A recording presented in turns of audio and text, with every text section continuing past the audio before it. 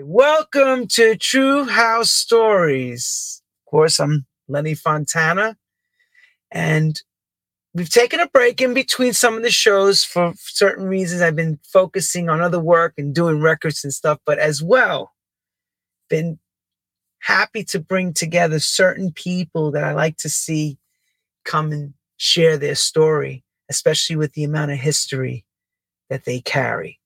Okay. So when I mean history, a lot of it's on the job.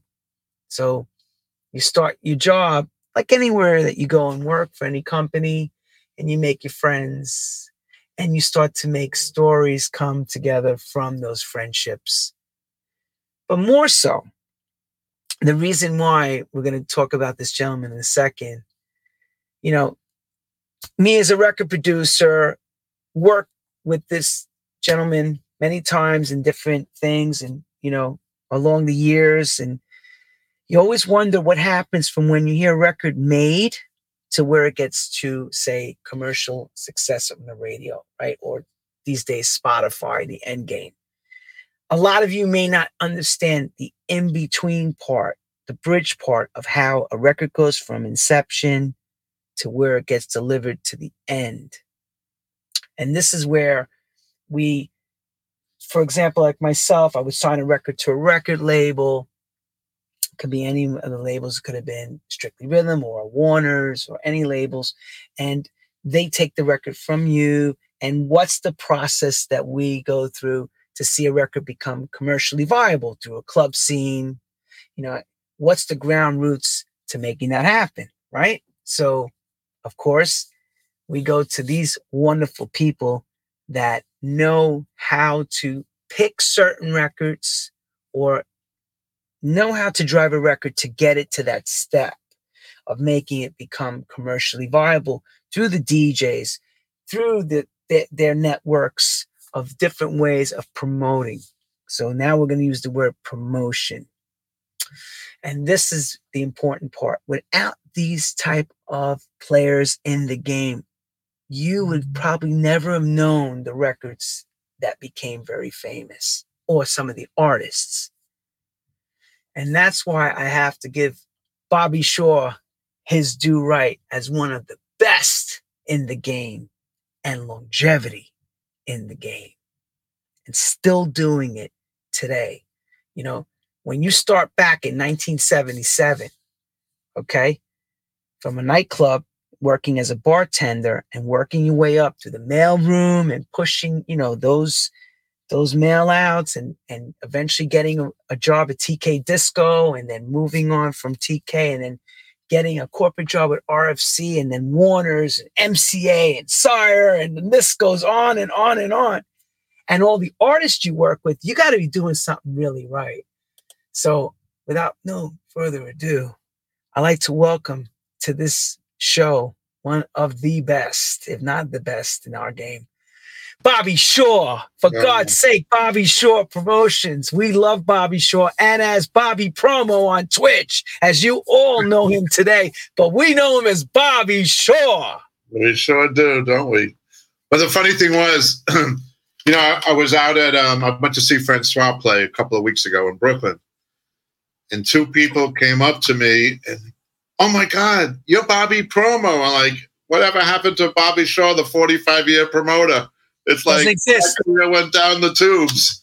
Like, who is Bobby? They don't even know my name. It's like, oh my God, it's Bobby Promo. It's like, okay. Yeah, I mean, and is there something to be said? Is it a curse or is it a blessing? I think it's a blessing. Good. So that's how I see it, because you've gotten another career out of the whole thing.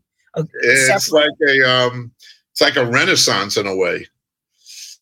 I went to see what's his face? I went to a garage party in Lincoln Center, and I was in the elevator. I was going to the bathroom. It was in a parking lot downstairs, and I went down I was going in the bathroom, and there were these four women in the elevator, and one of the women said to me, "I know you. I know you. You're on that Twitch thing, right?" I said, "You're friends with Louis Vega. He raised into you." I said, "No, he doesn't raid into me, Louis Vega." They said, "Wait a minute, Jelly Bean raid." I said, "Yeah, you got it right. I love your show. I'm like, oh my God, this is like so crazy. Someone like out of nowhere. It's like, it was kind of freaky, it's kind of freaky out for me because I've always been in the background. So, something like this has just been like, it's been just something so different. And I can't tell you how much I love it. Yeah, I could tell because people have tuned into Bobby Promo's show.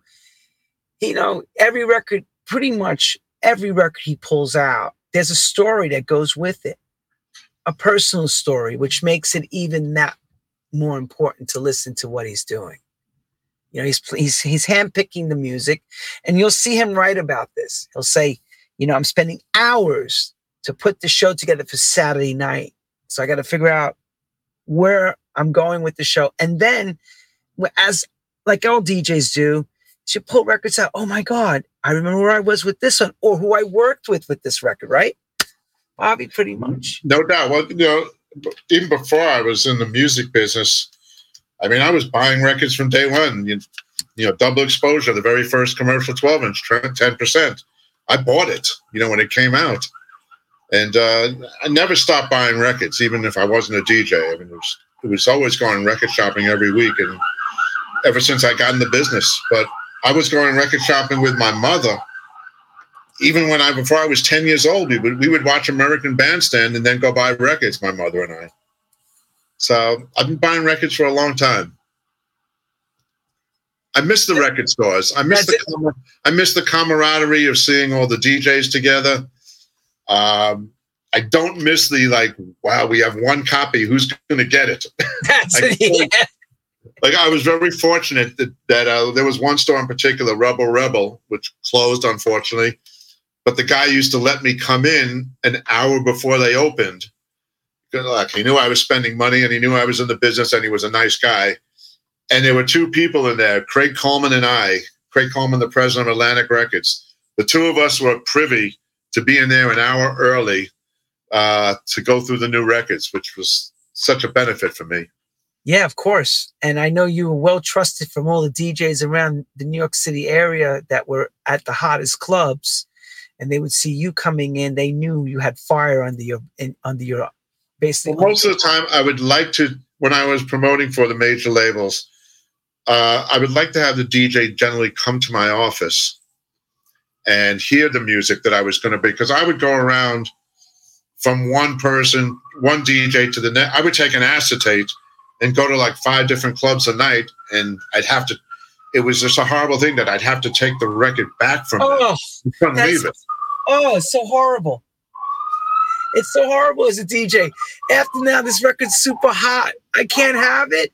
Well, because it wasn't out yet. So I was really basically testing the ground and creating a vibe for word of mouth. Now, you go to the internet, word of mouth, it's not the same anymore. It was just, now, it's just so different now. But then, you created a buzz. When the record came out, everybody knew about it already. Now it's record comes out, everybody has it, boom, like that. Yeah, I know. There's no setup time like you would set that. Not really. Or, as well, a lot of us would do as producers and DJs would test records to see how the feeling came from the dance floor.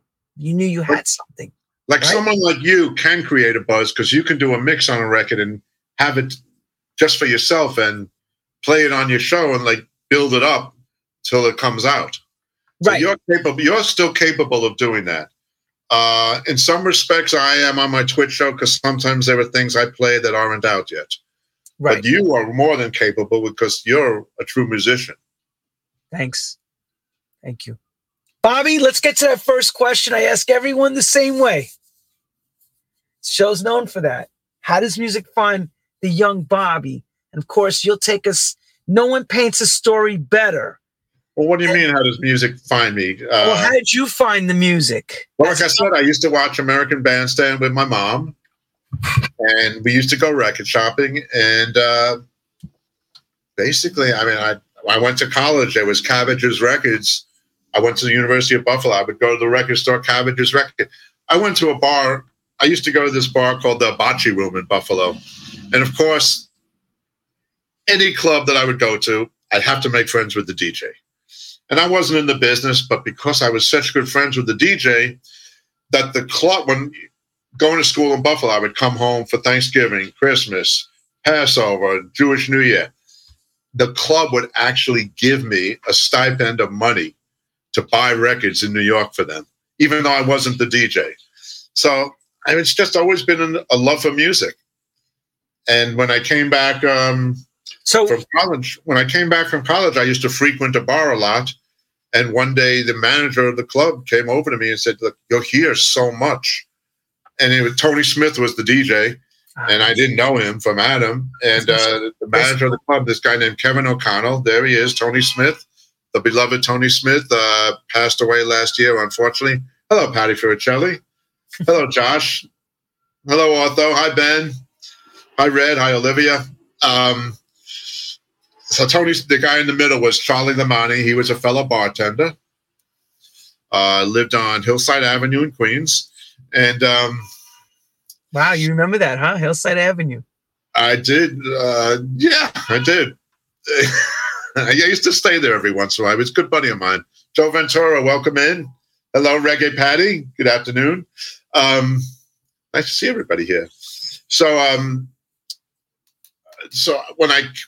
this guy Kevin O'Connell came over to me one day and said, "You're here so much. How would you like to work here?" So, yeah, sure, why not? I was working at Saks Fifth Avenue at the time. And that's what happened. I got a job there, and I was a busboy. I would wear like no shirt and these little skimpy shorts, and I would walk around with a tray, drinks. I was 21 years old. Drinks, and 22. And they made me a bartender, and I got to know a lot of people in the business. But I've always been buying records. I love going to record stores. I miss it tremendously. So do I. Now I go to like A1 Records and Academy and Generation, and I look for old 12 inches that I don't have. And sometimes albums, but rarely do I buy like there's a store on, I just know the address, 220 East 10th Street. And they want like $19 for a new 12 inch of a new song. Like, it's really a lot of money. It's crazy. When you used to think we were paying, at the end of it, maybe $6 a 12 inch, $4.99 for domestic, $6.99. I mean, I could pull out a 12 inch from my shelf and show you the price. Yeah, I mean, I'm just trying to remember the last when it stopped, and then people are back to reprint, pressing again now. It's like the niche thing. It's a very niche. It's not like it'll ever be. For example, I know. Well, I don't want to jump ahead because I want you to keep going with the story. But anyway, back in the day, someone like Bobby would have 5,000 pieces of vinyl to promote as a promotion tool. You're lucky you can even do that to move that amount now. Well, what I would do is I had a pickup day when I was at Warner Brothers and MCA, and I would have envelopes. Friday was the pickup day, and I would have envelopes. I would address the DJs and then leave it out there out front. Some of them I saw. I couldn't see everybody, but yeah, I mean, I got a lot of records to promote as far as volume goes. There was a box of, let's say, 200 in my office of almost every release. Right. And that's what I'm saying. Nowadays, they do 300, 400 pieces sellable around the world, where that was just a box of, well, even with the record pools, you were sending record pool records out as 100 per record pool, right? So then think about how many free goods they were giving. Thousands. Right. There were so many record pools at one time. And look, I'm not going to say the internet killed things, but it hurt in a certain way. In a certain way. It helped and it hurt. Yeah, it helped quickly end it in a lot of ways. So on the story of you're starting out at Barefoot Boy with Tony Smith, and you're doing the drinks and stuff. How does this transcend to you getting into a job at a label, and which label? I was 24 years old. I didn't want to be a bartender my entire life. It wasn't my cup of tea. The money was great, but it just wasn't what I wanted. And I had met some people, actually a lot of people. I mean, let me retract here. So Fridays was the pickup day for DJs to go around to get records. Now, I would go into the booth as much as possible, especially when a record person came to see Tony. And the record company people who were bringing record, there were a bunch of record promoters at that time. And I kind of became their choice I became a bartender. I got elevated. I didn't have to wear no shirt anymore. I got elevated to a bartender. So these record company people started becoming my customers. And, I would give them drinks on the house and make sure they were covered. And I knew who all the record reps were as a bartender, as opposed to being a DJ. And I started going around with Tony on Friday and getting free promos, even though I wasn't a DJ. They would always welcome Tony Smith into the room. He didn't have to wait outside. And I went with him and because I would take care of them as a bartender, one hand washes the other. I got a lot of promos that people would die to have now, even though I wasn't a DJ. Right. So because you were there, they knew you, they were hanging out with you at the bar. I treated them well as a bartender. Free drinks, I mean, I think I was allowed 10 free drinks a night, if I'm not mistaken. So did you follow directions, or did you give out more than 10 a night? I didn't want to lose that job. Let me tell you, the money was really good. I was still living at my parents' at the time, in Queens. So I went around. There were two people I went for jobs for. I went to Audrey Joseph at Arista. She might have been Ariola, Arista. And I went to Ray Caviano, and Ray Caviano gave me a job in the mailroom, 35-hour week, TK Records. I was bringing home $84.30 a week. It was a $105 paycheck. And it was the greatest thing because I got to know every important DJ's name in the country, because I was sealing envelopes and, literally ripping off name tags and, sealing the envelope, putting the TK sticker on the top, the postage. I had a postage machine there. And I got to know a lot of DJs. And one day Ray just said, why don't you start calling some of these DJs?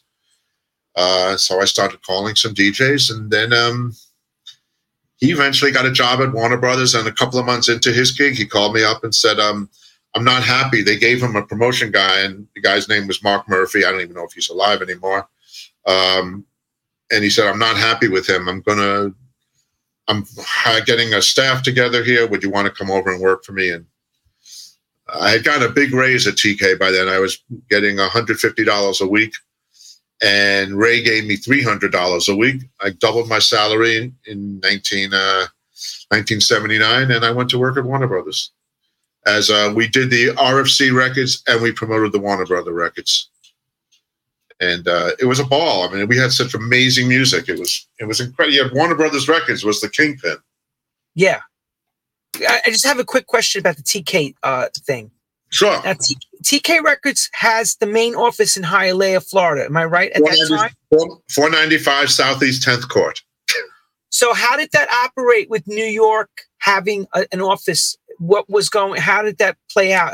Was that a satellite office, or was it? It was a satellite office. It was the only satellite office they had. Henry Stone was the owner of the label. He would come up quite often. And really nice guy. And that's basically how it ran. But, they trusted Ray. Ray was a great promotion man. He knew what he was doing. No, I believe that. Oh, no, there's no doubt on that. But I remember hearing the Henry Stone story that he had a lot of the Southern radio people in his pocket, that he was able to break records easier because he had from the 50s and 60s, somehow he was able to work records like KC and the Sunshine Band. All these records were Jimmy Bohorn were becoming massive hits.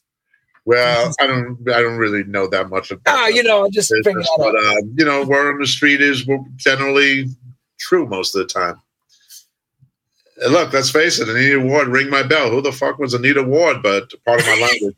But she became massive.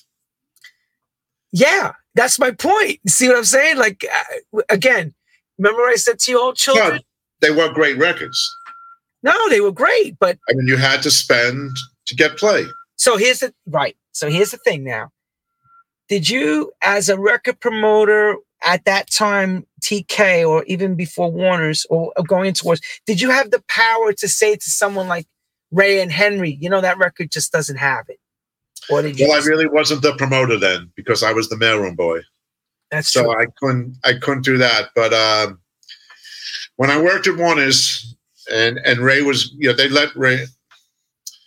Ray was kind of relieved of his job, and they kept me on. And I worked with somebody who I got along pretty well with, but there were times records just didn't happen, and I really wasn't crazy. He always blamed me. It was my fault the records didn't happen. There were some issues I had with the guy. Okay. Overall, as a whole thing, the Warner Brothers, 5 years of Warner's were just an amazing part of my life. Well, let's people see this through your eyes. You get the job at RFC Warner/Warner, correct?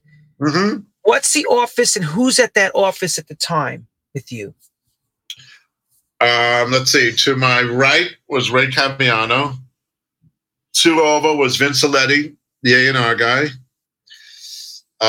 Bobby Siegel was Ray Caviano's assistant. We had two secretaries, Letitia and Mary Ann Claypatch. To my left was Larry Patterson. Yep. We had Joey Carvello working in the Boston office. We had Jim Strait working in Chicago. I can't believe I remember all these names. It's amazing. I love it. That's yesterday. And we had Craig Kostic working on the West Coast. Craig Kostic was the LA rep, and basically we were an LA-based company. So now take us through the pecking order of how a record gets into them, signed, and gets. Well, Vince Aletti was the A&R guy. Like, I'm pretty sure he brought change in. Okay. I don't know if they went. I had to say I really don't recall if they went right to Ray or went through Vince Aletti. But Vince was a former writer for Record World. Yes. He wrote the column Disco File in Record World. He actually has a book out with all these different charts and DJs. Mm-hmm. And they called the shots, those two. I was just the guy promoting the records. I don't really recall having that much input. I did and I didn't. What did that mean? Again, people have to understand that title, promoter. They sign the records. Now what happens? Well, okay. Now there are two different parts. We're going to talk about the RFC part. We're going to talk about the Warner Brothers parts. They're two different entities. The RFC parts, Ray always liked to be the ringleader. So even though I was the promotion guy, there were many times where we would go out and, we would go out together as opposed to me going out handling the records. We were a pretty good team. It was so strange. I lived in a studio apartment and I was paying $325 a month for rent. And yet on a Saturday night, a stretch limousine was coming to pick me up to go out clubbing. The doorman would look at me like, what the fuck is going on here? What's going on? Ray was very extravagant, and he knew how to spend Warner Brothers money. And in those days, money was a little bit more probably expendable to the record labels. It's different now, as everything is. But he led a very grand lifestyle. And we would go from club to club in a stretch limo, and the limo would just stand there and wait for us. I was a young kid in my 20s, and I was being catered in a limousine to a club. I look back on it now. I don't think it had the same impact now as it did back. I know it doesn't have the same impact now as it did back then. But it was crazy. It was this guy who was paying like hardly any rent, and I was living in like a small little studio apartment, getting picked up in a stretch limousine. In a Lincoln Continental stretch. But when Ray left, it became a whole different ballgame because they let go of the entire staff except for Craig and I. So I started traveling on their money and going around to different cities and seeing different DJs and kind of nurturing my career. And I had the money and the funds to go any place I wanted to go. And Craig was not the type that would go on the road to see DJs. He was, very happy in the LA office. He was fun to work with. We had our issues, but basically we got along pretty well. That's incredible. But I will say, go ahead. Most of the records broke out of New York City. And why? Well, I can tell you for a fact, 33% of the 12 inches that we sold was sold out of New York City. Why? Yes. I think a great reason was Frankie Crocker. If you want to show, I think I sent you. Yeah, I'm looking. I'm going to. So Frankie Crocker was the music director. I mean, it's kind of like a whole cliquey thing here. Frankie, I did show up, Patty. I love going out. I still love going out. I used to go out like back in those days. First of all, clubs were 7 days a week. It wasn't like Friday night, Saturday night bottle service. See you later. It was 7 days a week. There was no internet. There was no dance radio. It was so different back then. So anyhow, so part of the reason for the success of the records in New York, I was close with Larry Levan. I'll go to Larry's picture. He broke a lot of records for me. Okay. Now, Frankie Crocker was the program director at WBLS. And he was on 4 to 8, Monday to Friday. Now, Larry, Frankie used to come to the garage and stand over Larry's booth and stand next to Larry and see what he was playing. There was one thing about Frankie Crocker. WBLS was, quote, an R&B station. The record companies had their promo people. Pop promotion, R&B promotion, dance promotion. I was the dance guy. Mm-hmm. Now, Jackie Thomas was the Warner Brothers Rhythm and Blues rep. BLS was categorized as an R&B station, but Frankie Crocker music was colorless. So he would go to the garage and stand over Larry. Now, Larry had a major amount of trust in me. I would actually when I would buy records, I would buy him records that he didn't have.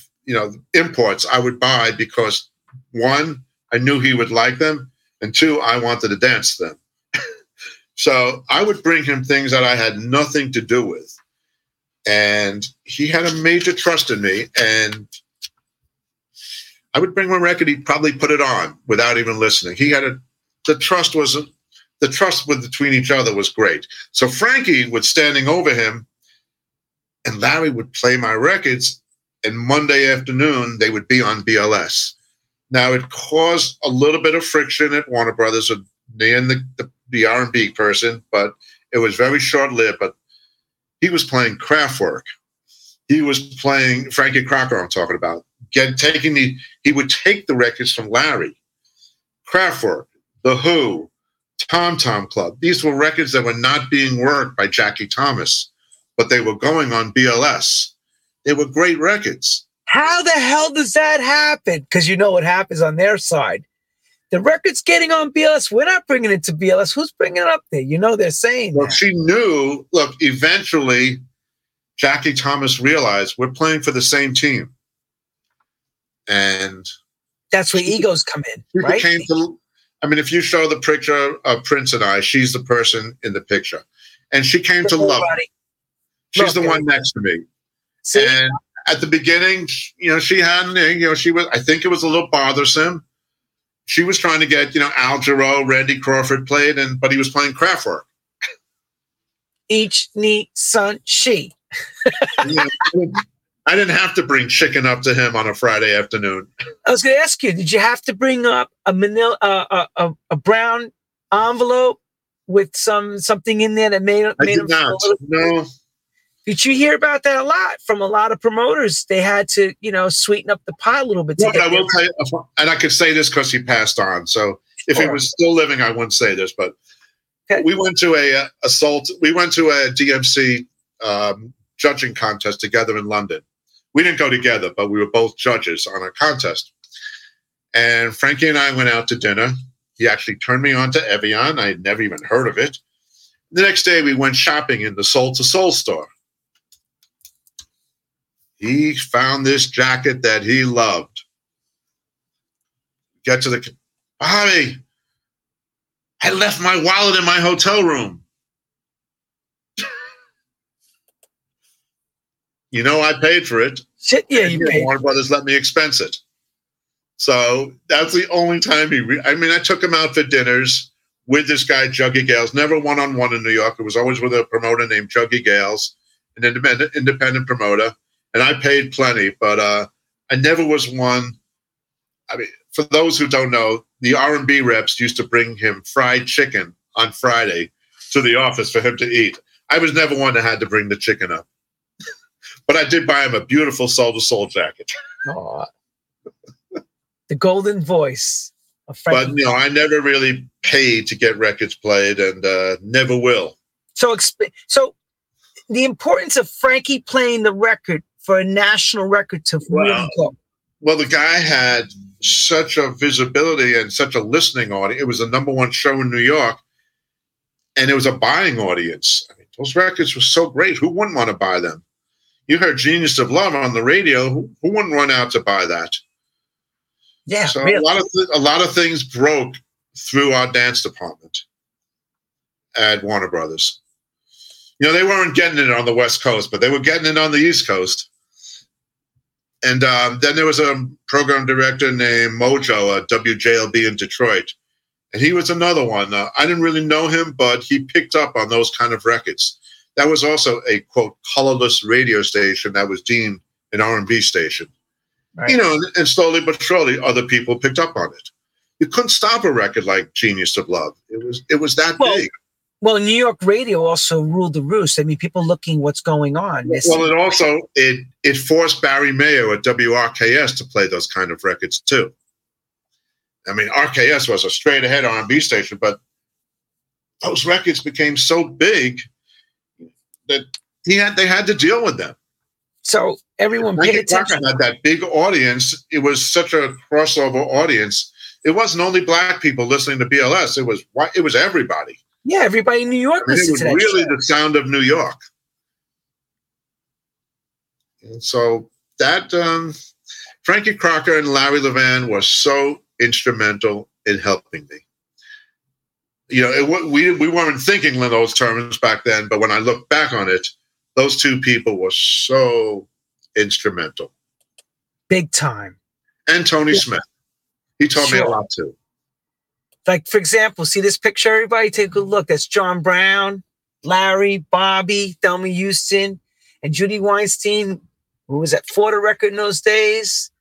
That when I was taking Thelma Houston around on a promo tour. Those were the MCA days, the early MCA days.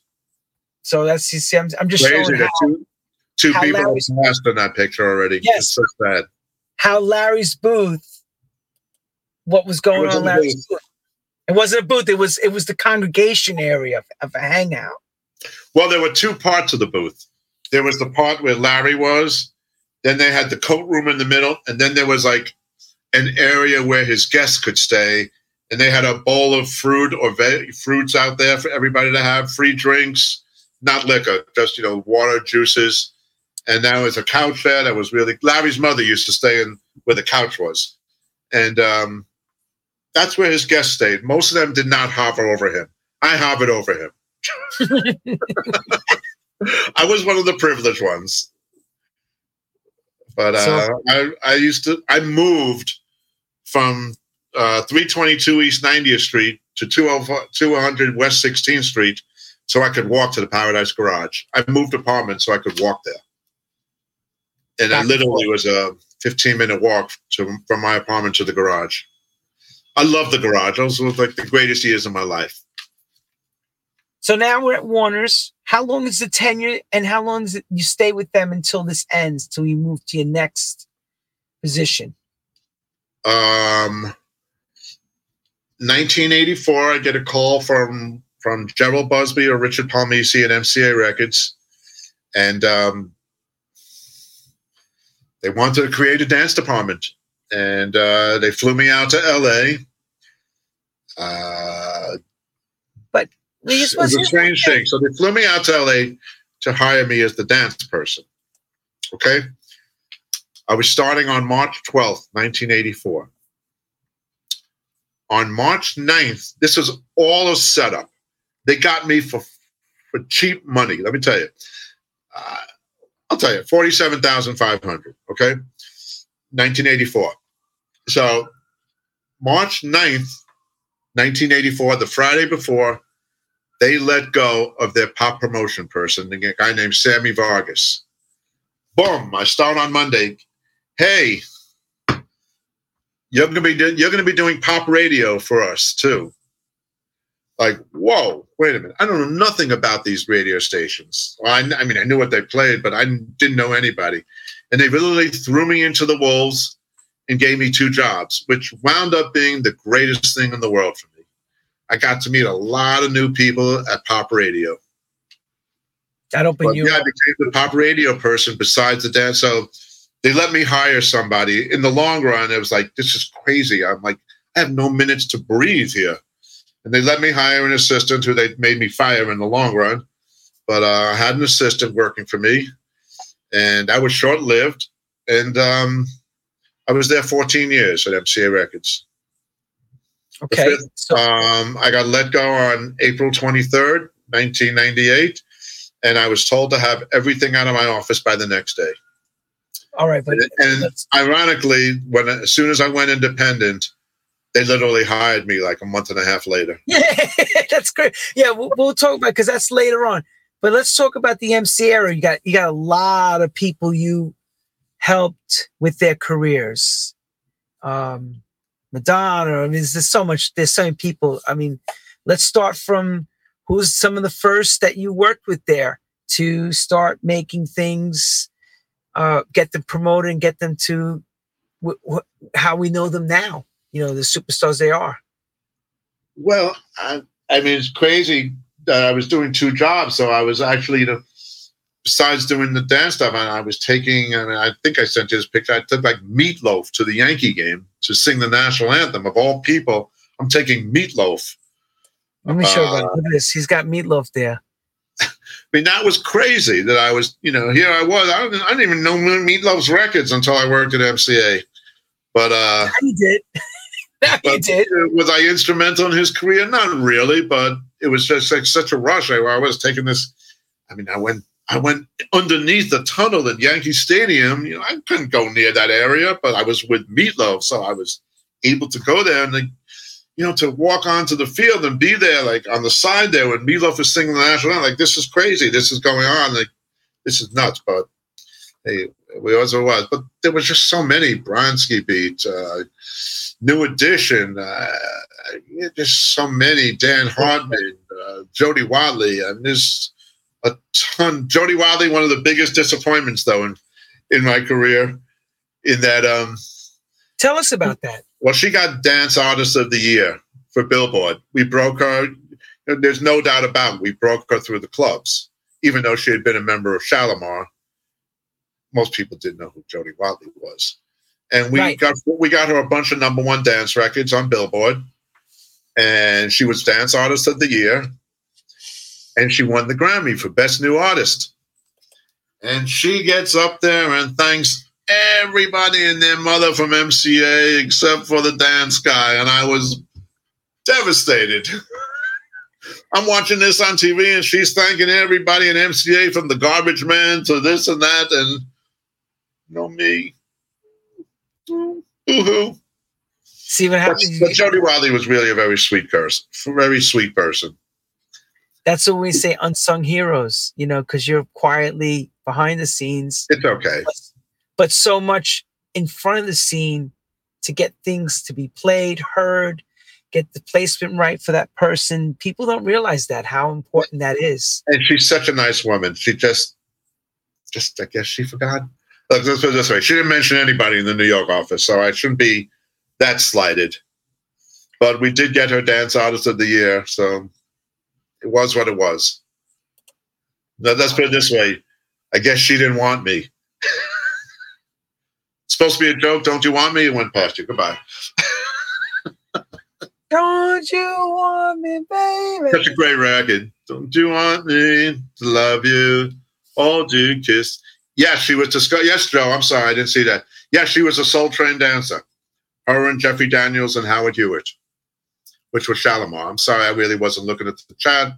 Oh, let me see if anybody asking one question. That's all right. You're telling us information that people are learning. See how we would never really known that, but you're watching the Grammys and you're waiting to be mentioned, and you're like, well, first of all, I didn't know that she was going to win.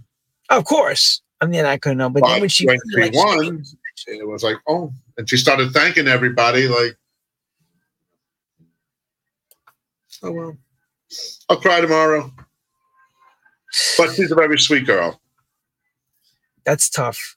It's tough. No, of course. And you know what? They're good people, and they treat you with respect and care. But nobody remembers when they hit that number. You're like, hey, I was there. I was helping you. Like I said, you're behind the scenes, keeping it going. And the general public doesn't realize that, really. The people in our industry know how important your work is and what you do. But unless it's shown and explained, it gets lost in translation, Right. Well, I mean, I'll tell you, even from the angle of today of Twitch, like the only ones that knew me were the DJs who knew me. Like, nobody knew who I was on Twitch because I'm in the back. Like when I stream, I feel like I'm almost making new inroads because I never was known as somebody who plays record. Even though I played in New York for a couple of years, I was never really known as somebody who plays records. So this is like a whole new life for me. It's new career. It is. It's incredible. Like people are getting to know me as an entertainer playing music too, besides being in the background. Okay, so here's what I'm going to do. I want to show a picture of how important we talk about. Hold on a second. Let me just tell Mix Matt, I really don't recall. What was the question? First record went to one. Oh, okay. So let me show a picture. Let's start with some of the luminaries that are no longer with us. Sure. What happened with certain things? You all know how he said he visited DJs, right? So he visited this man, and he got a special phone call from him when he was promoting a record. We're gonna let him tell you the story. David Mancuso from which actually was anniversary yesterday, Valentine's Day, 53 years from the first Loft Party. Well, David was another one who had a lot of trust in me. He owned his own club in 99 Prince Street. It was where he lived, and he also entertained on Saturday nights. God, I should have sent you my Loft membership card.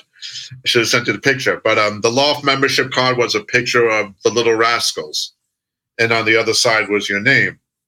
So David would stay open 2, 3 in the afternoon on a Sunday, and I would go there sometimes with Larry, sometimes with David DePino, sometimes alone.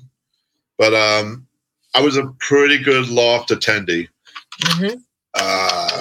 Those days, I would just go from the garage to the Loft and stay up on Sundays, and it's a little different. I wasn't sending out emails on Sunday night. Those days hadn't arrived yet. What emails? It wasn't even a beeper yet. It was a cell phone. Everybody, there was no cell phone. Wait, no cell phone, no beeper, no cameras, no phones with cameras. Zero. So I was involved with a record called White Horse. Seymour Stein this is when I worked at Warner. Seymour Stein was the president of Sire Records. And he's another one. With him and I got along. Sire Records was distributed through Warner's. I was so privileged to work, promote music from Sire. And Seymour Stein and I got along. I mean, we still do. Got along great. And one day he said to me, I have this album. Can you please listen to it? It was an album by a group called Laid Back. And there was a single out in Europe already called Sunshine Reggae. And I listened to the album and I said, Seymour, there's a track here called White Horse that could be major, major, major if you had the right mix. Okay. And he said, well, can you do it? And I had met John Patoka, an engineer. I believe I met him through Jelly Bean, if I'm not mistaken. And I said, sure. So he let me go into the studio with John Patoka, an amazing, amazing engineer. And those were days when you spliced the tapes, and I was telling John, do this, do this, do this, do this, this. And we had tapes all over the wall, and he put them together the way I wanted it. Anyway, the record came out, and it was a pretty big record. Oh, smash. What are you talking about? And one day, David Mancuso, who never called me, on a Friday called me and said, are you coming down to the club on Sunday? Or can you come to the club on Sunday? Sure. Can you make it a certain time? Okay. So I get to the club, and he literally had a real white horse sitting at the front of the club for me. In my honor, I guess. I don't know what you would call it, but David was eccentric like that. Yeah, and there was another record I told you before when we were discussing some things. I promoted this record by this group called The Girls Can't Help It, called Baby Doll. And that was another record that David just loved. And one day I come to the club, and sure enough, he has this doll for me. I don't even know where it is. This gorgeous doll that he brought for me. Like, what am I going to do with a doll? But nonetheless, it was a beautiful thing he bought for me. So David, David and I, we bonded I don't know how many people bonded with him on music. Like, not many. He trusted me. Not many. He was another one I was allowed to stand by him. Okay. I was never like looking over his shoulder, but I was by him. Never a pain in the ass. I always learned never to be a pain in the ass to any DJ. Never talk to any DJ unless they talk to you. And maybe now it's a little different, but I would keep quiet and just like watch and observe. Sponge, basically, right? Like a sponge. Well, I wouldn't say I was a sponge. I would say more like a piece of the furniture, maybe. Really quiet. Jesus Christ, like you're just there. Oh my God. So you mentioned, of course, Seymour Stein and Sire. Okay, so everyone he's seen over the years, you've been on talk shows. I should have sent you a picture of the two of us. That would have been nice. But that's all right. It's okay. Stupid me. It's all right. You do. He's got great pictures, by the way. So we was able to get some really good photos when we had time to sit and have breakfast together this past Sunday.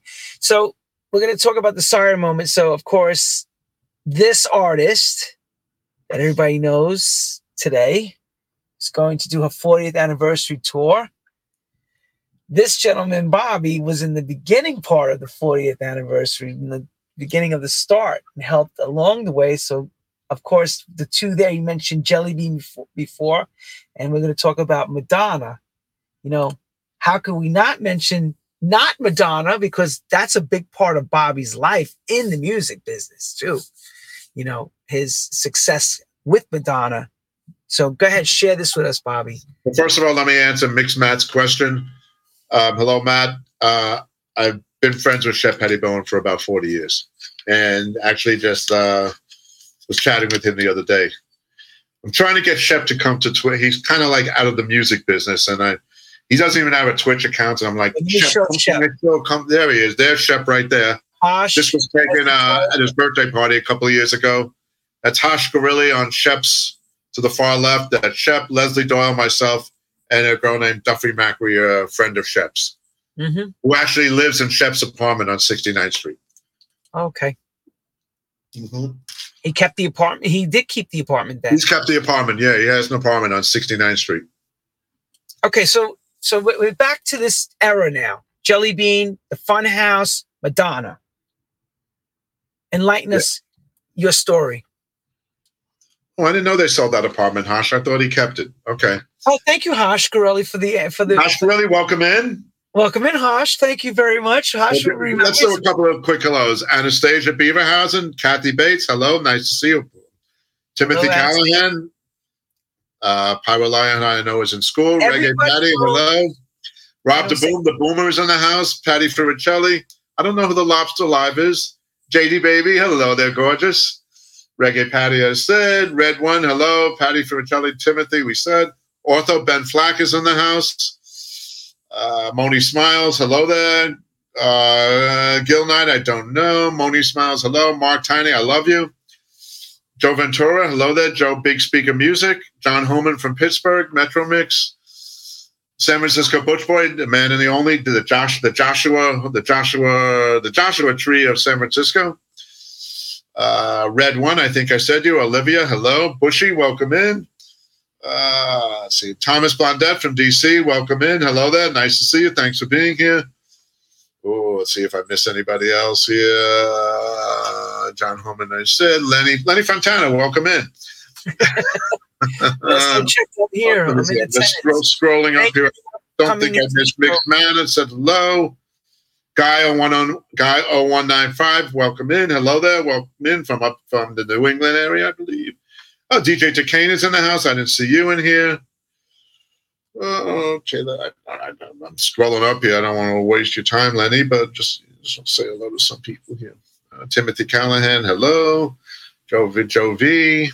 Let's see. I think you covered everybody. Annie Colombo, I don't know. Freckles, hey, DJ Freckles, welcome in. I spotted you. That was a bad joke. Spotted Freckles. Bobby, come on. We want to hear the dirt. Okay, so Madonna, Jelly, let's go. I want to hear it. All right, Mark Kamen, Digital Ecstasy. Hello there. GK All right, enough of the handles. You know, everybody, listen to what I'm going to say. Bobby's no longer thanking everyone for coming in. Thank you, everyone, for coming in. We all love you and watching the show. I really want to hear Bobby tell the story. Okay. Because this ain't Twitch Friday night, Saturday night. This is historical.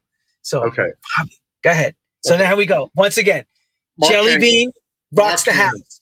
Mark Heyman's good buddy of mine. May he rest in peace. Danceteria, Saturday night, worked at Island Records. Michael Rosenblatt, A&R guy, Sire Records. Michael Rosenblatt, myself, and Mark were kind of like a trio. We'd hang out at Danceteria. Mark was generally my stop before Larry.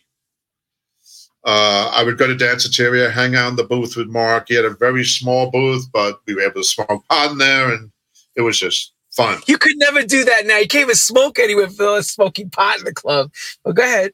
And I actually took Mark to see Larry, introduced him. He had never met him. But Mark was heavily influenced by Larry, as a lot of us were. Madonna was a hanger out at Danceteria, and then I guess she confronted Mark, and they became more than just record friends, if you get the drift of things.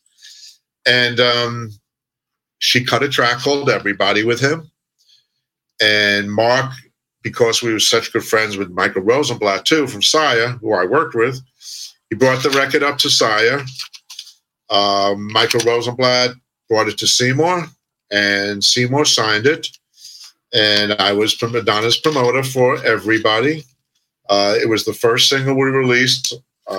If you notice on the jacket, there's no picture of her. It's just an artist picture. I don't know who's. I say it's Mike Cruz. Well, I guessed it. Mike Cruz never knows when I'm on.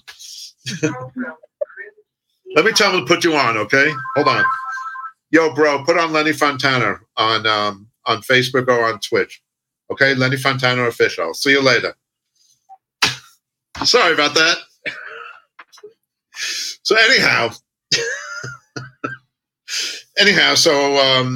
that's a promotion. Started promoting Everybody.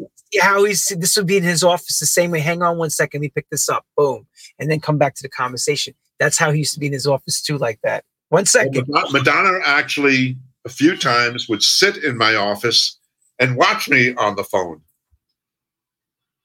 Okay. She wanted to learn everything. She was a smart cookie, let me tell you.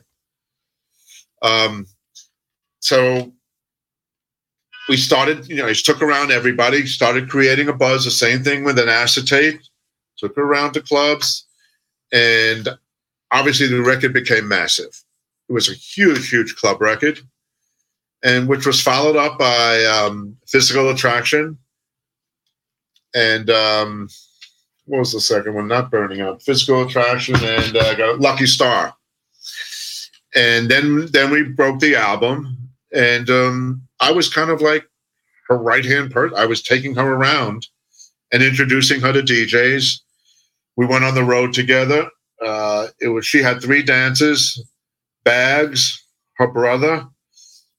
What was her name? Not Eleanor. It was another girl. It was 3 of us. So 5 of us would go on. Well, we went to Boston together. We didn't go to Boston. I take that back. We went to Miami together.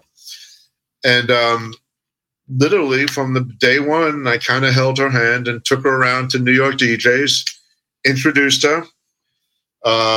Funny story, on Fridays, DJs would come to my office to pick up their records, but we had a select group that would come in at 6 o'clock at night. And Friday was the pickup day, which I previously mentioned, for all the record labels. So I would have a select group that would come in 6 o'clock at night and come to see me last. And we'd sit around.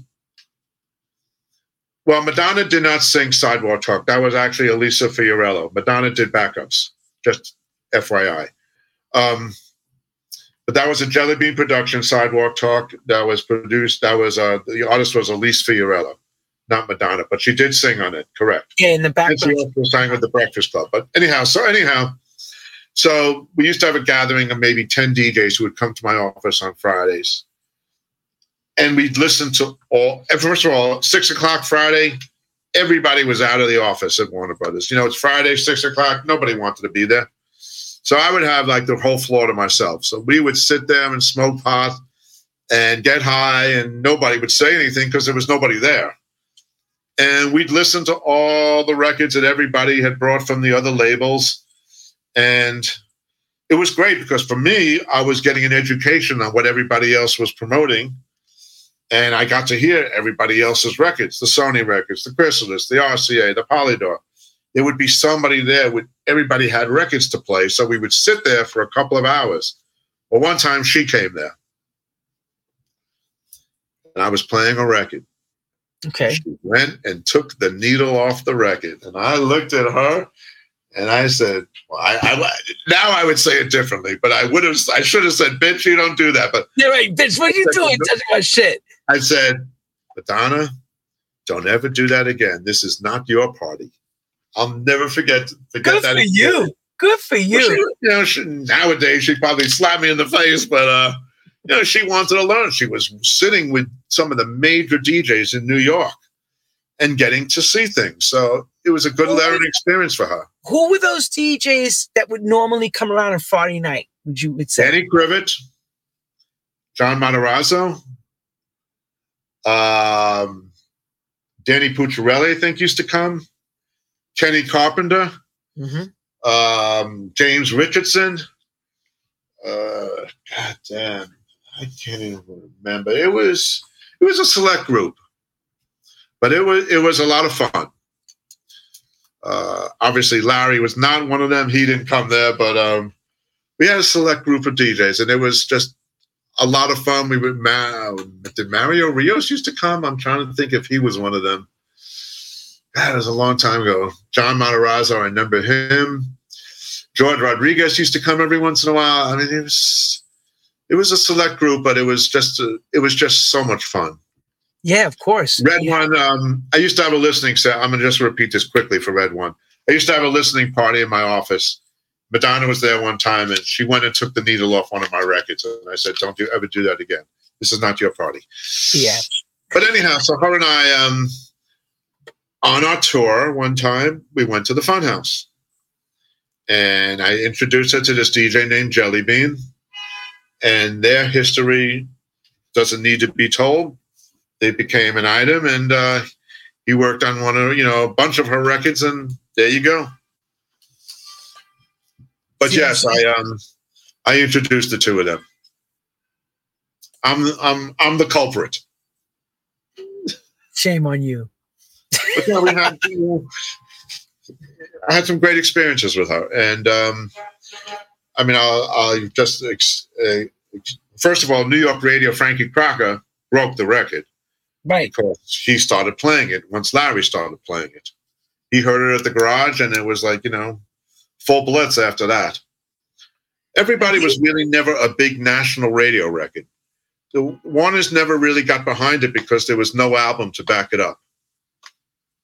Holiday was really her first big radio record, and it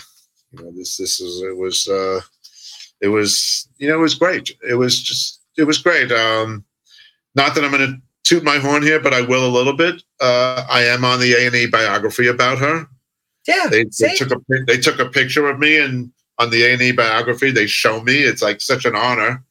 Lifestyles of the Rich and Famous, they actually came to my office and interviewed me and put makeup on me, and they had this umbrella with lighting. And I mean, to have me put makeup on, you got to be kidding me. But they did. And I'm in a lot of books about Madonna. I'm in Seymour Stein, really, in his biography, really lauded me tremendously. And let's face it, I took her around when nobody cared about her. And look what she became. It's history. We actually did a show in Key West. We did Casanovas in Miami, into the Copa, and then the next day we drove to Key West. And it was Madonna and I in one car, and her dancers and her brother. They were all in another car. I don't even know where they were. But anyhow, like I said, I was able to spend money back in those days like there was no tomorrow. And we got a convertible, and the two of us driving to Key West together. And I'm smoking marijuana left and right. And she and I were listening to the radio, singing songs together. And I look back at it now, I can't believe that actually happened. But we were like singing songs together, Madonna and I. It's a crazy thing. So anyhow, we did a show at the Copa that night, and it was pouring rain. And, well, I don't know about that, Matt. I think Madonna would have done pretty well for herself, but I helped her. You're very funny, Red One. Okay. So anyhow, we did a show.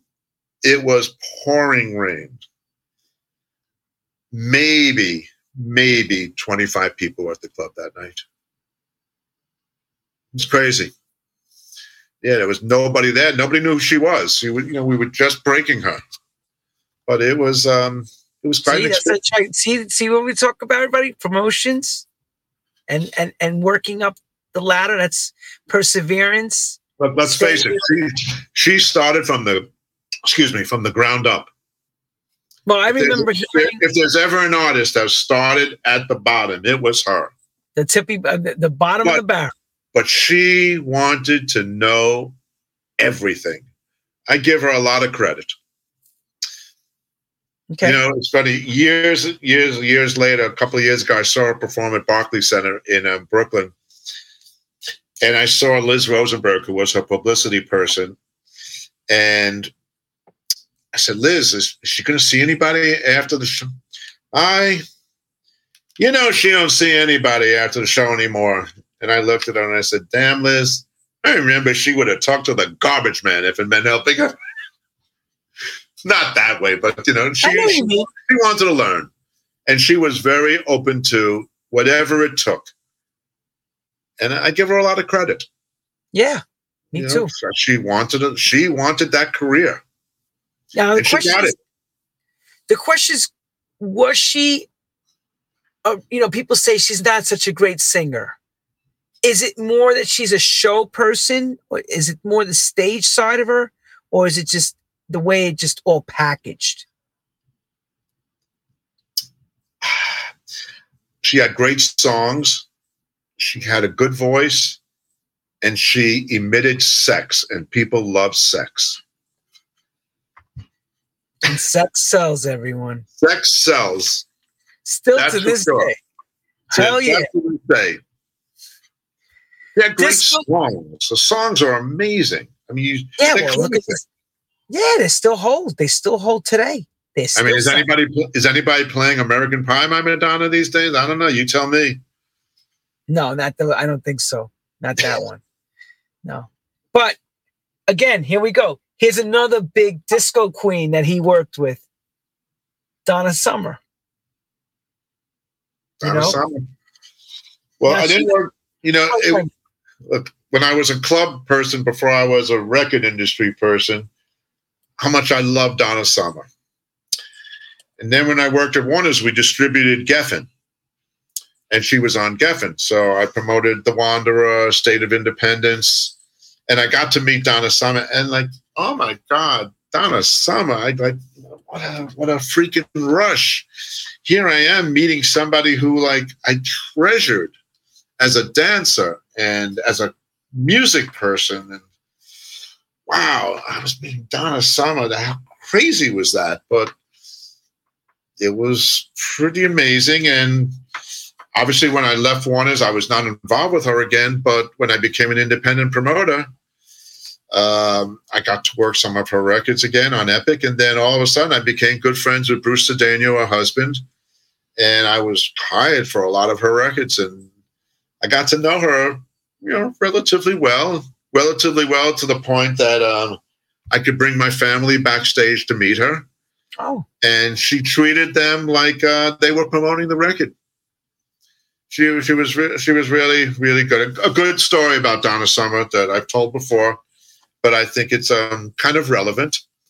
So I was at a show in Connecticut, backstage with her husband, Bruce Cedeno. He was part of Brooklyn Dreams. And she was singing Bad Girls. And I looked at him and I said, damn, doesn't she get tired of singing this song? Mm. And he looked at me and he said, look at the way that people are screaming. Could you ever get tired of that? And I got it. I totally got it. You have people screaming for those songs. It must be a rush to sing them every time. How many times you can sing it, but if they're going to scream, why not, right? Yeah, you might as well, right? That's her life. May she rest in peace. Yes. When she died, it was very sad, but they actually let me, I still remain friends with her husband to this day. Nice guy, Bruce Cedeno, really nice. And she was so kind, let me tell you. Such a nice woman. And what a voice, right? Oh, yeah. Now I'm going to take you from what we would call from a great diva voice to a completely different voice, and how you were hired to handle this project from Yoko Ono. Walking on Thin Ice. Okay, well, I worked it twice, actually. I worked the original when I was at Warner Brothers, and then I got hired as an independent when they did the remixes years later. So when I worked it the first time, I was just the promo guy and promoted it, and it was one of those strange records that just took off. And again, I will give Larry Levan a lot of credit. He played that record to death. And when Larry played a record in New York and he had DJs hanging out in that booth, it spread like wildfire. And that was another record that Frankie Crocker played that the R&B person, was scratching their head. He wasn't playing Larry Graham. He was playing Yoko Ono. So years later, zoom ahead, and I'm promoting one of her singles through Rob Stevens, her dance music manager, great guy. And Rob says, if this record goes to 1 on Billboard, she wants to have you over to her house. So that was the stipulation. Well, I always bust my ass anyway, but that one, I got to meet Yoko Ono. Holy shit. So we got the record to 1, and I got invited to Yoko's house in the Dakota. You had to go through 2 security people to get up there, get in an elevator. The elevator opens up. You're not in the hallway. You're in her apartment. And we sat at this big table, and she's serving coffee and tea. And before I went there, I did a little bit of research, and I knew she was into fracking. Not in, fracking what it was. And I had a whole discussion with her about fracking, and this guy didn't come up here to talk about my music. He wants to talk about fracking. And I think that really impressed her, that I wasn't there bugging her about music. I was talking to her about fracking. And I was dying to see the apartment. And we were in this room by the elevator, and she had a big TV screen, and oh my God, I want to see this apartment so badly, but I can't say that. Well, Rob Stevens says, I'd love to, would you take a picture? I'm going to try to do it in the best way possible. Let's go to the other side of the apartment. Can you hear me? Let's go to the other side of the apartment. There's a room there that overlooks Central Park. I want you to see it, and we've got the best picture there. Like, okay, we're going through the apartment. Every room had a piano. Again, I'm going to try my best. John loved to have a piano in every room. Like, oh my God, this is crazy. So I saw the entire apartment. She had one room. I may get killed for saying these things, but she had one room where it was just her hats, her fedoras. Let's put it this way. Her room with her clothing was bigger than my room, my bedroom. Right. That's just that. Right. That one room. But she obviously liked me. Look, I got her a #1 record. Let's face it. That was one reason to like me. And I think talking about something else other than music really impressed her. I had the same incident with what's his name? Randy from American Idol. Randy Jackson. I met him once, and like I said, I try to do research when I'm in it, and I knew he played with Jerry Garcia, and we sat down for lunch. So tell me, what was it like playing with Jerry Garcia? He looked at me like, what the fuck are you asking me? This is what you want to ask me? And I said, yeah. And I think he loved it. And his answer? Come on. Anybody would play with Jerry Garcia. It's like an honor. Yeah. I mean, to play with Jerry Garcia, my God. For all you guys the only person I've ever been starstruck. I was standing. I'm a big Grateful Dead fan. WNEW-FM was having a week of interviews at the Hard Rock Cafe when it was on 57th Street, and Lorraine Caruso, when the music director, invited me up there. And Jerry Garcia. This is before cell phones and pictures, and Jerry Garcia was up there by himself, getting ready to do an interview, and I'm standing as close as we are on this screen. And I didn't know what to say to the guy. I couldn't say anything. I was tongue-tied. Like, oh, this is so sad. I don't know what to say to him. And I didn't say a word to him. Jerry Garcia right next to me, and I couldn't talk to him. You couldn't even say hello. Nothing. I couldn't say hello. I didn't know what to. I was nervous. So that happens. What are you going to do? The only time I've ever really been starstruck. Because you're a Deadhead. That was my life. It still is. I still listen to the Dead. I still go to the Dead and Company shows. I mean, it's 50 years. 50 years ago, 1973 was the first time I saw the Dead. Never stopped listening. You know, did a lot of LSD to the Grateful Dead. I bet. A lot. And never look back and say, I'm sorry I did it. Tell the experience of what that's like to be a part of that, you know, dropping LSD. And well, I always thought that the people who go to a Grateful Dead show are of a certain demeanor. They're calm, they're peaceful, there's no fights. You never see a fight at the Grateful Dead show. Everybody's there for the music and doing their drugs and having a good old time. Right. And the music was such a bonding thing there that it was just, it's just a certain element to me that goes to see the Grateful Dead. Very peaceful, which is what I like. Yeah, I can see that. You know, I've never been in a fight in my life. I've never been in a fist fight. I don't like fights. I don't like guns. I'll be the first to tell you I'm so much for gun control. And I don't like boxing. I'm a sports freak, but I really don't like boxing. I never understood the idea of somebody paying to go watch people beat up each other. It's just not my thing. I don't get it. Sure. Across the pond to another superstar who was knighted, Sir Elton John. Well, Bobby has the direct line to call Sir Elton John. Well, this is another one that, you get to meet somebody you idolize. Except records? So when I got, Elton was on MCA Records, then he went to Geffen. Then he came back to MCA Records. Ortho loves his weed. I love it. Anyhow, Elton got re-signed to MCA Records. His first single, I Don't Want to Go On With You Like That. I'm pretty sure I hired Shep Pettibone. How could you not? Shep was amazing. Yep. And we took the record out to the clubs. I got to meet Elton, and he was so thrilled that he had a record being played in the clubs.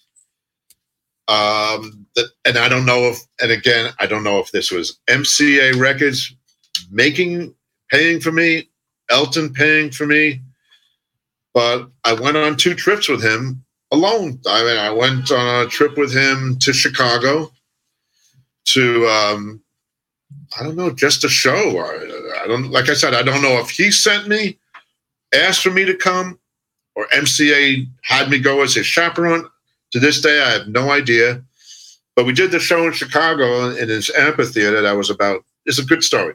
We did a show about 20 miles out of Chicago. Now, I was the dance guy. I wasn't a VP of dance. I was just the plain old dance rep there. And him and I are staying at the Peninsula Hotel in Chicago. And they had a helicopter take him down to the show. So we had to go down to the pier, and him and I were in the car service together. And we get to the pier, and the senior VP of sales for MCA Records, this guy named Harold Solman, is there. And there was room in the helicopter for 2 people. And this is the senior VP of sales, and I'm just the freaking peon dance guy. And he says to Harold Solman, "Sorry, Harold, we don't have room for you." And I was like the low man on the totem pole is just the dance rep. And here I was going in a helicopter with Elton John. But he actually really took to me. I'll say it. I don't know, everybody's going to call me this now, but he called me. There was an artist in Britain called Sandy Shaw, Sandie. She had a bunch of top pop hits in England. And he decided he was going to call me Sandy. So I was Sandy Shaw to him. Sandy Shaw, everyone. Sandy Shaw, that's what he called me. He used to call me Sandy. But he actually dedicated a song one night in Madison Square Garden to me. And, Sandy Shaw? Sandy Shaw. No, he didn't call me. He didn't call me Sandy. No, he didn't call me Sandy. But and I went away with him once to West Palm Beach to a resort, and again, I don't know if he sent me, asked me to come, if MCA sent me, but I went away with him for a couple of days. Him and his manager, John Reed. We had a bodyguard, and there were 3 guys from Boston he took down. So it was 6 of us. What do you do when you're staying in a beautiful resort and not paying for it and being with Elton John? Go figure. So you're having dinner and stuff, and you're not really discussing it. Yeah, we had our meals together, of course. You're not really discussing business. You're just talking about what's happening around at that time, current events and things. People don't realize you're not constantly talking about a regular conversation like you and I would have. Yeah, right. So how are you? Are you enjoying? And again, he was another one that I took my family to meet, and he was so gracious. Embraced them. Really, really nice. Great guy and such a benevolent person, and donated so much money to his AIDS foundation. He's really a beautiful person. And of course, the music speaks for itself. Oh shit, yeah. The music is phenomenal. Look, I got hired for the last 2 Elton John records for Interscope. And you know what a rush it was for me to still be working his records to this day? It's an honor for me. And, especially I'm doing this so long, and for them to hire me for Elton John. And you talking about the Cole Hart record? The Cole Hart record and the other one you did? Yes. Britney Spears. So, Cole Hart.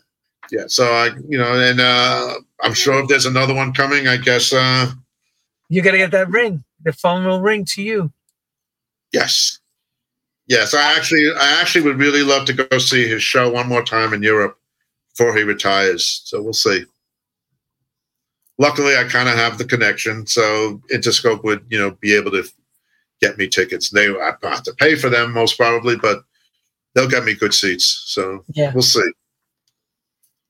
And Elton's amazing.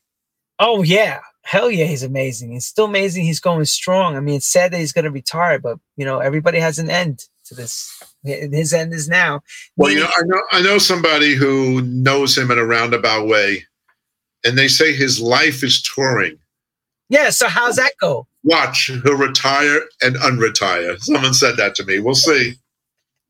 That's what I was thinking. I'm like, what happens when you want to go back out? What do you do? Make an announcement? Oh, I'm coming back out again. We're selling tickets again. You never know. And, people would flock to see him again. Look, he's 70-something years old and still sells out tours. God bless. Look at Madonna. She's selling out this tour. I mean, I looked to buy tickets, and the prices are astronomical. Yeah, they're crazy. Everything's crazy now. It's crazy to try to get into a... What do I think of the Elton John buy-up? I thought it was pretty good. So Elton was, amongst other things, certainly one of the highlights of my life, to meet him and get to know him. I saw his boyfriend a couple of years ago in a restaurant, and I gave him my card and said, tell him to give me a shout, but I don't know if he ever did or what. I mean, you didn't give the card, probably thinking that you're trying to pick him up. You want to pick him up? I don't think that was ever the intention, so I don't think I know one thing, he would never have to worry about that. Take us to the con, the legendary, iconic Chaka Khan. Well, again, blessed to work these records. Warner Brothers, an amazing label. Ain't Nobody came out. I'll tell you the thing that stands out most in my mind about the Chaka Khan experience. There was a cut on the album called I Know You, I Live You. Oh. Okay? Yes. Now, when that album came out, and this goes to show you the quantity of albums that I was provided with, as opposed to today, where, like you said, these 12 inches don't sell. I Know You, I Live You, when I heard it, like, oh my God, I literally I'm not going to take credit for it, but I sent the album out to the list of Billboard reporters and promoted I Know You, I Live You as an album cut. Nobody else in the company was promoting it. If you notice, it was never a domestic 12-inch. I know. I played mine off the album. I promoted it off the album, and it became so big. Because of that. And it's classic. Oh. But it never was a domestic 12-inch. We never promoted it as a 12-inch. I promoted it as an album cut. Nowadays, like, who plays album cuts? Well, first of all, it's not available, but vinyl, most of them. But I promoted that from an album. Chaka was sweet. Met her a few times. Very, very sweet. Yeah, Patty. LP cut only. Before I get to the current stuff, just want to touch this. One of our big disco records, of course, that was during your RFC era. And I see some faces in there we know. Well, to the far left, next to Gino Sosio was in the middle. Mark Riley. To the left of him is to the right of him is Mark Riley. The pretty woman in front of Gino was Thorne Maxwell. She worked at WBLS. Yep.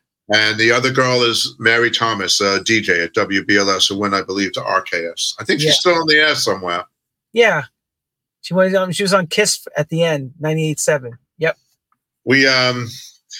That was RFC, one of his first signings, and Gino Sosio danced. I mean, come on, massive. I don't know what happened to him though. I mean, his kind of career seemed like it disintegrated. Yeah, it went into. Don't know why. He's up in Canada. He's still alive. That I know. But I don't know. If you do want to, I do have one. I mean, I've told it before, but there is an interesting Larry story with the Prince record. If you want to show that one. Yeah. It's a good story. It's a fun story. I don't know if you have that picture available. You don't need to show it. Anyway, I have Bob. When I was the dance guy at Warner's, Prince had come out with in 1999, I think it was. There you go. And by the way, that's Jackie Thomas. I said next to me, the R&B rep. That's Prince in the middle. Andre Simone, his guitar player. Yep. Lynn, I forget her last name, to Andre. And then next to Prince is Alberta Rhodes, the publicity person for Warner's. Anyhow, so luckily one day they called me up, and Vanity was coming out with Nasty Girls. And they said, Prince and Vanity are going to be in New York. They want to go to a club. So, of course, we're going to see Larry Levan. Well, Larry knew we were coming. And like I said, the Paradise Garage, just like this screen, was split. The DJ booth, and then there was a place for the visitors. Introduced Prince and Vanity, and then we go to the other side to watch over the dance floor. We're standing there. First of all, Prince did not say a word to me the entire night. Everything was through his manager, Steve Fognoli. All the communication was through Steve Fognoli. Prince didn't say boo to me.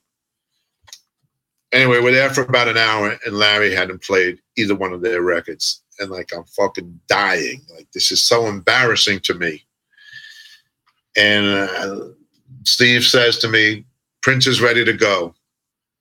And like, oh my God, this is so not happening to me. I was so embarrassed. And I went over to Larry and I said, they're ready to go. We're leaving. He goes, you can't leave. And I said, we're leaving. He wants to leave. You can't leave. And then he played like an hour, whatever Prince records were available, and Nasty Girls, he wailed every single one. Magic turned on, right? I was so embarrassed. Like this, I'm taking them to see Larry, and he's not playing their records. But he did. I mean, he literally went into the catalog and played whatever was available, so Prince could stay and he could show off. Great times. Yeah, and also to have that kind of power. Yeah. Years later, I wanted to get involved with Prince again. I wrote a letter to his studio in Minneapolis, and I enclosed a picture of him and I together, but I never got a response. It happens. But, all that experience at Warner Brothers helped create a job at MCA Records. So the Warner Brothers days were just totally, totally amazing. And I was a young kid. I was in my 20s. I was a kid taking around. Like I said, I look back now, it's a whole different feel than when it was actually going on. Yeah. And of course, you're a smooth operator with Sade too. Yeah, well, that was quite an experience. Columbia Records was having a listening session for her album. There were maybe 200-300 people at Lincoln Center. I don't know how I got invited, but I got invited, and hey, here was the opportunity, photo op. But literally, she talked to me for like 5-10 minutes, and talked music and career, and briefly, small talk. But hey, meeting Sade too. Come on. Yeah, it's tough. I mean, that was amazing. I keep hearing she has music coming out. She has music coming out, but I haven't seen it yet. But I'm hearing this for a long time now. But Sade, come on, to meet Sade, woo, gorgeous too, gorgeous in person, and sweet, grateful. Great voice, great. Let's face it, her music speaks for itself again. Sure. When house music started out, later part of the garage, and then of course New York, you at MCA at that time. You discovered a record in the early 90s that you signed with a young group that was just coming up with Teddy Douglas and them, called the Basement Boys. True. How did you find that record, and what made you sign it? I know it's a great record, of course. It's got the Eleanor Mills vocal in it and all that tonight. But you got to give us the background story, because that was an interesting signing for a major to pick up on, and such a different kind of record for its time.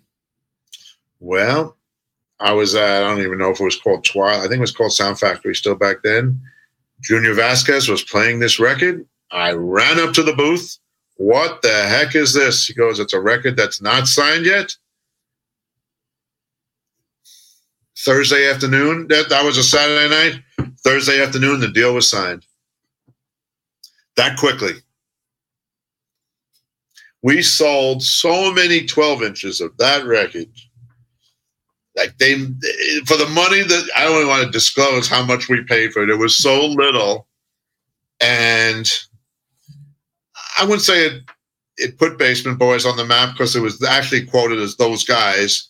I don't even recall if it was before Crystal Waters or after. But we sold MCA Records must have made a fortune on that because they paid almost nothing for that. And we sold a shitload of 12 inches. Meanwhile, very little that you had to put into it because it was a great record and a big return.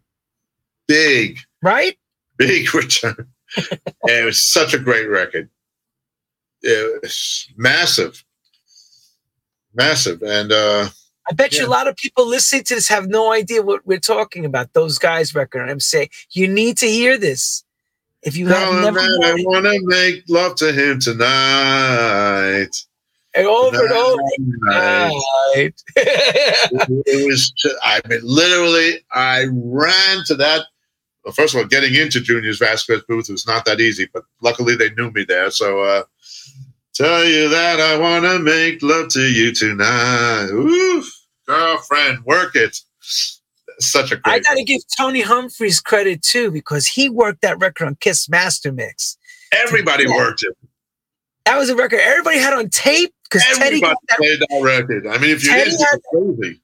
Yeah, Teddy got that tape around, and that thing Junior was playing it. And another big thing, here we go. Now you experience garage, everybody. Now let's talk about how you're right there again. Sound Factory's buddy. You're right there in that whole mecca, listening to music, promotions guy, and playing A&R man now because you actually became more of an A&R guy. If you I wanted to be an A&R guy, but they never classified me as an A&R guy. But I did get to choose a lot of the remixes for MCA, but they never made me an A. They always, there was an A&R job open. I'll tell you something. So there was an A&R job open, and I wanted it so badly.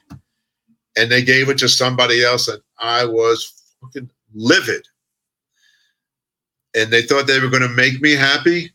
They gave me a $20,000 raise to keep me happy, and that did not make me happy. I wanted that A&R job. They wanted me, and you're too valuable in promotion. That's what they told me. So they put $20,000 into my paycheck. I could give a flying about that. I wanted that job. Money ain't going to help. You can't buy me. So who's the A&R job that you would have gotten? I'd rather not say. I'll tell it because you know something. He's a very, very good person, and he did not know. He did not know this whole situation, and I work with him a lot now, and he's a great, great, great guy, Carmen Cacciatore. Oh, she's a dog, Carmen. And he's a great guy, and I held nothing against him. It wasn't his fault. They wanted to keep me in promotion. That was it. But was this pre his RCA job? Or yes. He quit RCA to come work at MCA. Right. Okay. So I hold nothing against Carmen. He's a wonderful human being. Oh, yes. Wonderful. I talked to him constantly on the phone. It was not his fault, but I wanted that job so badly. But, things happen for a reason. But $20,000, that didn't make me happy. I was happy making $400 more a week. Let's face it. Who wouldn't be? But mentally, I wasn't happy. When you went out on your own as an independent promoter, was there a fear that you couldn't do what you were normally used to doing or having that expense account and having that cushion? Or I've never had a fear about anything in the record business. some didn't make it, Bobby. That came, that got let go. You know that. Well, I got let go for political reasons. They asked me, I could have stayed there. They asked me to switch to hip hop. And there was a girl named Nancy Levin, may she rest in peace. But I literally said to her, I don't want to talk about hoes. I will tell you exactly what I said. I don't want to talk about hoes. I don't want to talk about violence. I don't want to talk about sex. I don't want to talk about drugs. And I guarantee you that Funk Master Flex does not want to talk to me. I said, I can't fake it. If I ain't feeling the music, I can't fake it. Yes. And they told me to take a walk. I had 7 months to go on a contract. I was a VP of promotion. I was getting paid $2,500 a week, $5,000, the paycheck. I had a choice. I got let go on April 23rd, 1998. My contract was over November 30th. I had a choice of taking less money on the dollar or getting paid on normal salary till November 30th, but it was a no compete, and I couldn't do anything working against. I would compete with MCA Records, so I couldn't promote records, and I took the 7 months off and partied. I took a house on Fire Island for the summer and had a blast. I didn't know what the heck I was going to do, but you get. That's right, and I want people to understand that. Like, what do you get $5,000 thrown into your bank account every 2 weeks of doing nothing? Like, damn, this is kind of like the life. Living on the beach and getting $5,000 thrown into my account. Hey, come on, who wouldn't like that? No, of course. For the next 7 months is a 7 package. Imagine if they did that now. They don't even do that anymore. You're out the door. It's done. Goodbye. So I didn't really know what I was going to do. I will say I was pretty highly respected, and people said, "You lose a job, your phone's going to be ringing off the hook." Let me tell you something. It did not ring off the hook. Tell everybody that. Nobody was calling. Maybe Hosh Gorilla may be calling me, but most people didn't know who the fuck I was anymore. It was like, you're as good as your last record. And I was in my 40s, and people were saying, when I went to see a lawyer to try to get out of my contract at MCA, I was miserable there. And someone said, for a guy in dance music, for a guy who's a VP, you don't make enough money. For a guy who's in dance music, you make a lot of money. So anyhow, nobody was offering me a job. No, I'm telling you, nobody. And I didn't know what to do with myself, but for some reason back then, I just don't even think it bothered me. Anyhow, I'm in a record store, Decadence Record. This is how it started. I mean, I'm just going to give you a little how it all started here. So I was in a record store, Decadence Records on 23rd Street. And there was a record being played. And this is near the end of my free money, quote, free money. There was a record being played. And I said to Dennis Watkil, the owner, like, damn, what's this record? I need it. I was DJing on Saturday nights at a bar called G in New York at the same time. I need this record. And he said, there's the producer, Keith Lippman. Oh, okay. And like, whoa, this record is fierce. He goes, it's coming out on Nervous Records in January. Do you know Mike Weiss? And of course I knew Mike Weiss. So yeah, he goes, why don't you call him? He has nobody to promote the record. Now here I was, I wanted to be an A&R guy. And like, the last thing I wanted to do was promote records. I wanted an A&R job. But I called Mike, and I went up to meet him, and he said, why don't you come and work this record for us? Okay. So I started working Skin. The record was Charlotte Skin. And I started, oh my God, Chris the Greek is in here. Holy shit. 242-0725, right? Anyhow, Bobby remembers all the phone that was numbers. Richie Rivera's number, 2420725. I was gonna say, That was Richie Rivera's number, 2420725. Richie at midnight. Everyone, that's DJ Richie at midnight. Rivera used to play at Flamingos. 212, 16 Abington Square, apartment 3. And like, but anyhow, Bobby said something on the sidelines to me over breakfast. He said, and that's the reason why he was called. You don't want to see him till midnight. Look who's here, Jelly Bean. Can you believe it? Welcome in, JB. John Benitez. So anyhow, I went off to work this record at Nervous. And then the guy who's still in the business, Johnny DeMiro, Johnny D, calls me up. I don't think Johnny D had any love for me whatsoever. But he called me up and he said, I hear you're working a record for Nervous Records. Would you want to work a record for Atlantic? Okay. What's the record? It was Tori Amos, Jackie Strength. Then next thing I know, Dave German at Columbia Records is calling me. I got a Mariah Carey record. How would you like to work it for us? And I had to leave Nervous. I couldn't work there anymore, and I never looked back.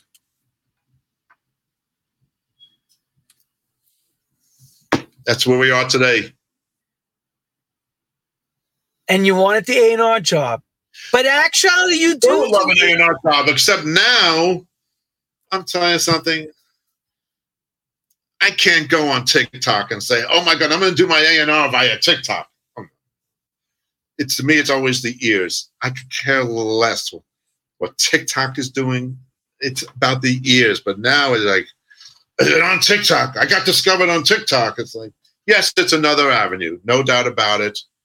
Not my avenue. So how do you okay, good. I'm glad you brought this up. Algorithms and all the current stuff that people use to judge the quality of a record or quality of an artist. How do you circumnavigate around that, being where you come from? Well, being an independent promoter, I'm given records to promote. So if something, let's say Lenny Fontana was signing Joe Blow, my next door neighbor, and they did a 30-second video and it's huge on TikTok. If that's what I'm handed, if I like the music, I'm going to work it. I'm not going to say to the label, screw you. I don't care about TikTok. If it has 20 million plays on TikTok and the record's good, bring it on. But that's the problem. Sometimes you see the number, the algorithm is spiking, but the record stinks. How do you just say, is it just what we call it pay for play? Do we just accept the check to do the promotion? I only go by one thing. My ears. There you go, everyone. That's it. Quality is in. If I don't like it, I don't care if it has 50 million, 20 million Spotify plays. If I don't like it and it's offered to me, sorry, no dice. Bobby, how important was that? If there was zero money in my pocketbook, I would still say no. Gotcha. How important was that Billboard dance chart when you worked it for all those years, the 20 years? 20 years? No, try like more than that, but 40 years. I'm talking about independently. Now, what's the question again? How important was that chart to what you, as a promoter? To me, it was my bread and butter. I put a lot of money in my pocket and got to meet a lot of great people.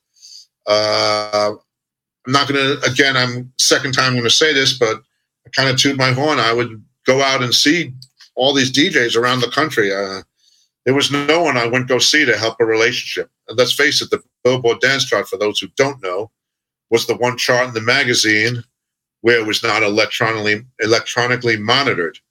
So relationships really helped in helping to get a record moved up that chart. And I went to see this guy in Iowa. I went to the Iowa State Fair to see all these unhealthy people eating this butter and all this garbage. But I went to that Iowa State Fair with the DJ it was a cultural thing for me to see this. Like, oh my God, like these people are so unhealthy. How can they live like this? But that's Iowa for you. You ever been to the Iowa State Fair, Lenny? No, I've never been. It's an eye-opener, I'll tell you. I bet it is. I bet it really is for us. See, that's what I mean. Because of this work, which is glamorous at times, has also its dark side. But I'll tell you something. To this day, like now, I'll go see my Twitch DJs. That's what I was going to ask you now. Nothing's changed. Well, what has changed for you? A little bit's changed, but. So are you still using the same principles as you did with your Billboard way of working with Twitch now? Absolutely not. Look, the first thing is just being honest. You got to be honest if you know about your music, and you got to know what DJs play a certain genre. That is the same. But with Billboard, like I said, it was a chart that kind of could be hyped. And there was some I'm telling like it is. There were some DJs on the panel who used to say to me, look, I wish I could play this record. It just doesn't fit my format, but I love it, and I'm going to help you out. It is what it was. Whereas Twitch, either you're playing it or you ain't playing it. There's no ifs, ands, or buts about it. That's one of the reasons I don't like Spotify, is because I see advertisements will get you 10,000 Spotify plays. Yes, it's a big deal with the record industry, but some of it has to be fake. 100%. Most of the time, the buys are fake. I'm not into this fake crap. Frockery, right? So speaking of fake to the truth, I'm going to bring this up about the Grammy panel and the whole dance category that we've just experienced for the first time, seeing televised, because it's been acknowledged, because Frankie got the remix of the year, David Morales back from the time in Grammy life. But now we're at the point where they brought up Purple Disco Machine for non-classical remix, and Rihanna wins for a dance album. Beyonce, not Rihanna. I'm sorry. Excuse me. Thank you. Beyonce. Sorry. Rihanna's fresh in my mind because of the Super Bowl halftime show. But I kind of have my own thought about Beyonce's win. Not to say it's not something that should have happened. We never looked at her as a so-called dance artist. And she's more, we call her a pop artist, technically. I'm going to get shot for this. So you and I spoke about this, and I wanted to get your opinion for all the years you've been doing this. How did you feel about that being viewed in the win for her?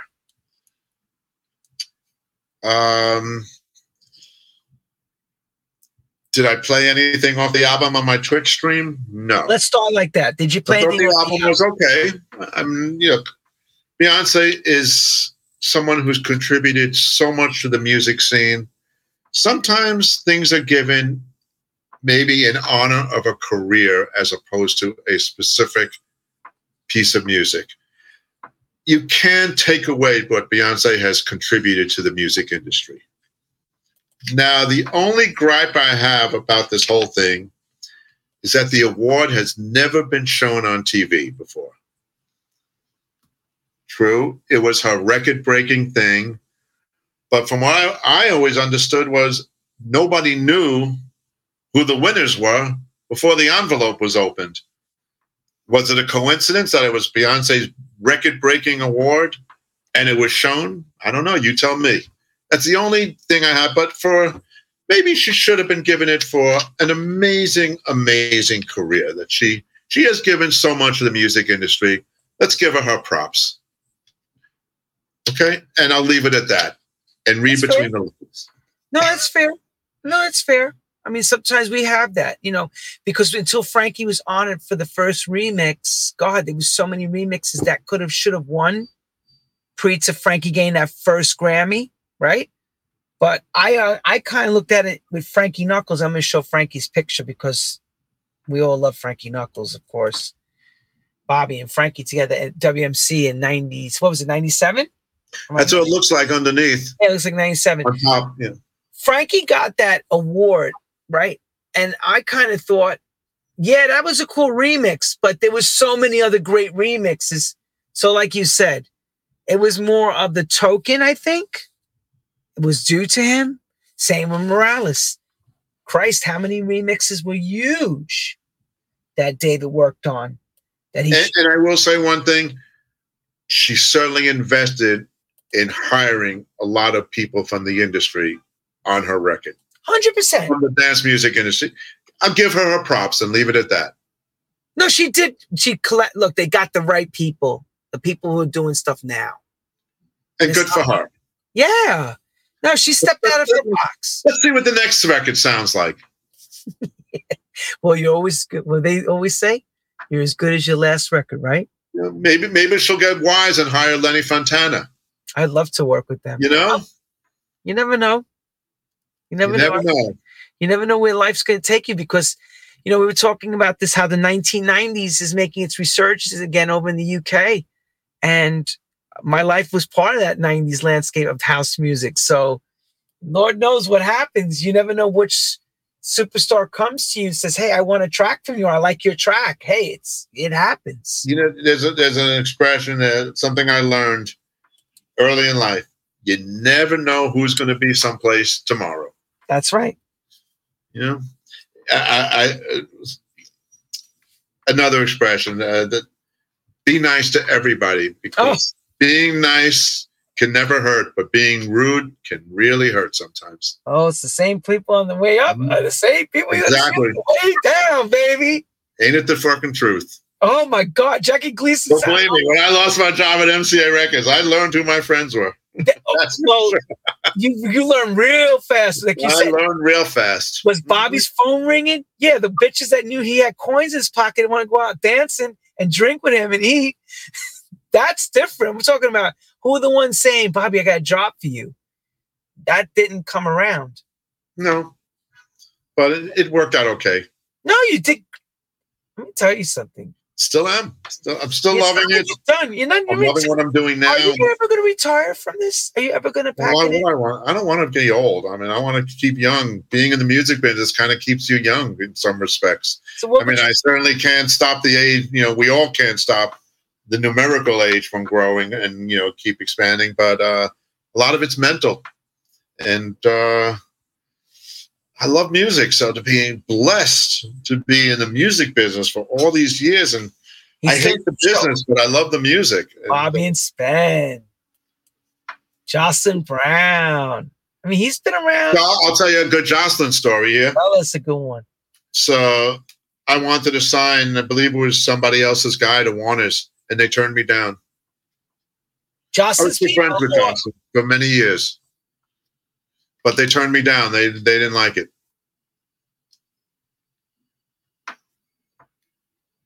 Too bad, right?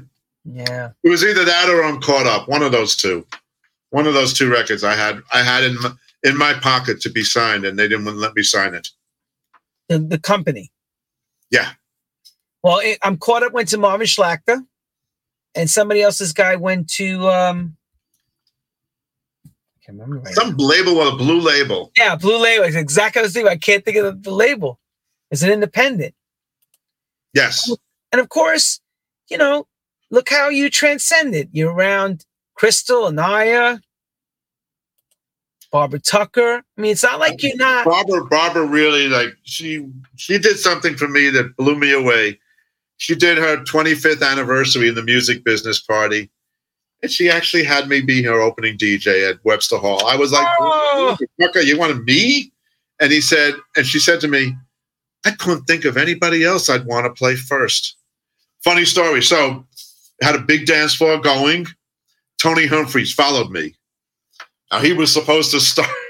I think I was playing till 11:30. Tony Humphries comes into the booth and the dance floor was packed and moving.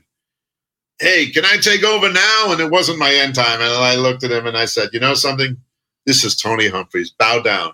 Yeah, right. Exactly. It's Tony, baby. Tony Humphries wants to take my spot. Go right ahead, buddy. Go ahead, Tony. Do your thing. But we were at Quantize's party, and Barbara was doing a radio interview, and we were all getting in one room together. And then she actually mentioned on the show that she had me for a DJ. I was blown away. Barbara's good like that. She's really good. I was really touched. Before I let you go, we must. I love this woman, Lady Marmalade, and all her songs with Wait. Lord help us. Patti LaBelle. Lord help us. Boy. Oh, what a voice. Say my name, Patty Patty. That was taken at Private Eyes, a club on 20th Street. The old Sound Factory. 21st Street. That's right. Which became Sound Factory Bar.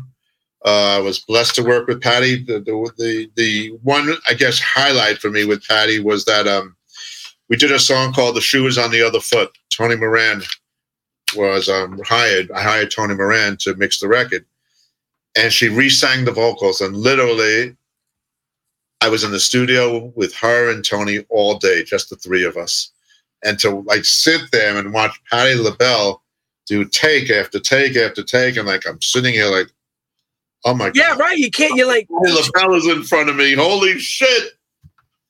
I never met Candy Staten, no. But yeah, Patti LaBelle, like, oh my God, I'm sitting here and I'm watching Patti LaBelle do takes and like, oh my Lord have mercy. This is crazy. Patty.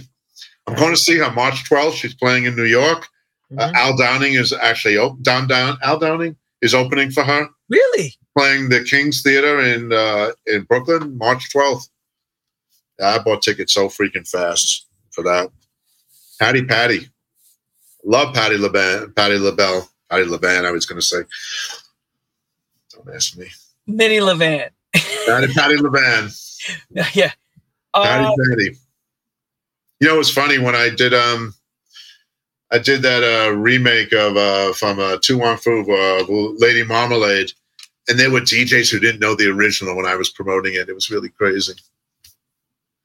I know, it is crazy. It is. I went to I was at Five Napkins Burgers, and there was this girl there with huge earrings on, and she was a beautiful girl. And I said to her, God, because Jody Watley used to wear that. I said, you remind me so much of Jody Watley. She looks at me, she goes, who's Jody Watley? Like, okay, you know, maybe I'm getting old. I don't know. I know, it's so crazy. Crazy. You're not getting old. It's just that because you're still out there. You're still cutting edge. What are you talking about? If you know, getting old is. I love music, so so you'll never age. You'll never age. To be blessed to be still doing this, and I never Bobby, saw. Bobby, the last question, and I think I asked you this Sunday, but I'm going to say it so that people can hear you ask to hear the answer. Any regrets to anything you would have done differently in the whole career? There was one instance I had, and I don't know if it really didn't have any effect on my job, but I did something stupid that I was called up to Epic Records. They wanted me to hear. I don't think it was offering me a job. Somebody had told them that I don't know. I got called up with an independent promoter. They wanted me to hear what I thought this record could do for the clubs. I listened to it and I said, nah, this won't be a big club record because it wasn't in the vein of a club record. It was Luther Vandross, Never Too Much.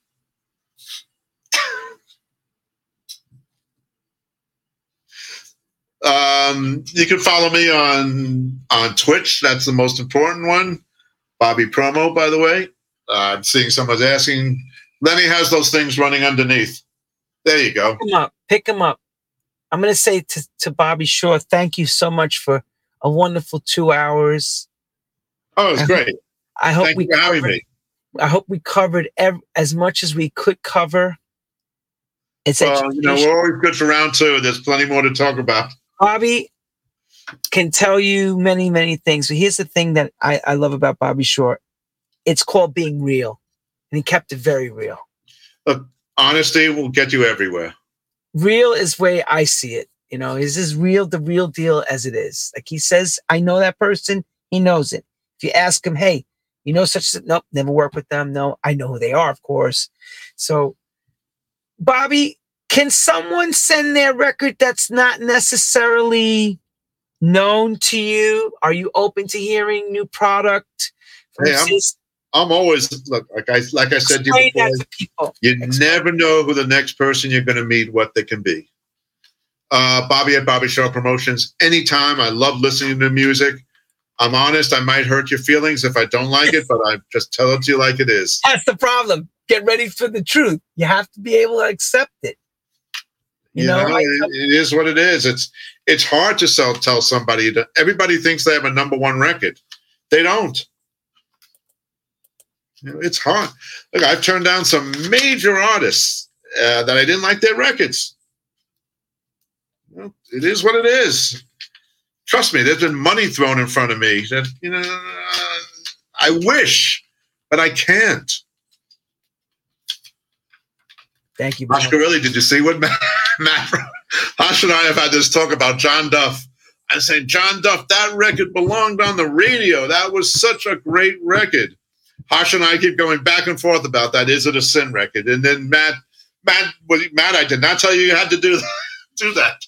But like that record, Is It a Sin by John Duff, should have been major rate. Still, you know something? Still can be. Such a great record. But, you know, money can't buy me. You could throw $1,000. I don't like it. That's life. Yeah, because everyone understands this. He's got to believe in what he's saying. If he doesn't believe in it, how do you sell it? Well, the thing is, nobody will trust me if I do things that I don't believe in. It's trust. It's all about trust. You know, you want people to listen to your music. It's true. And I'll say one other thing since we're on this. If you are a Twitch DJ, I love feedback. Yes, Bobby needs feedback from Twitch people. That's the biggest issue I have with Twitch. I can't watch 700-something DJs that I service, but I ask for feedback, and very few people on Twitch give me feedback. It's the one gripe I have. If you're on Twitch and you get music from me, please try to email me if you're playing any of the tracks. That's Timothy. You know you're in a different class. Seeps, you know you're in a different class.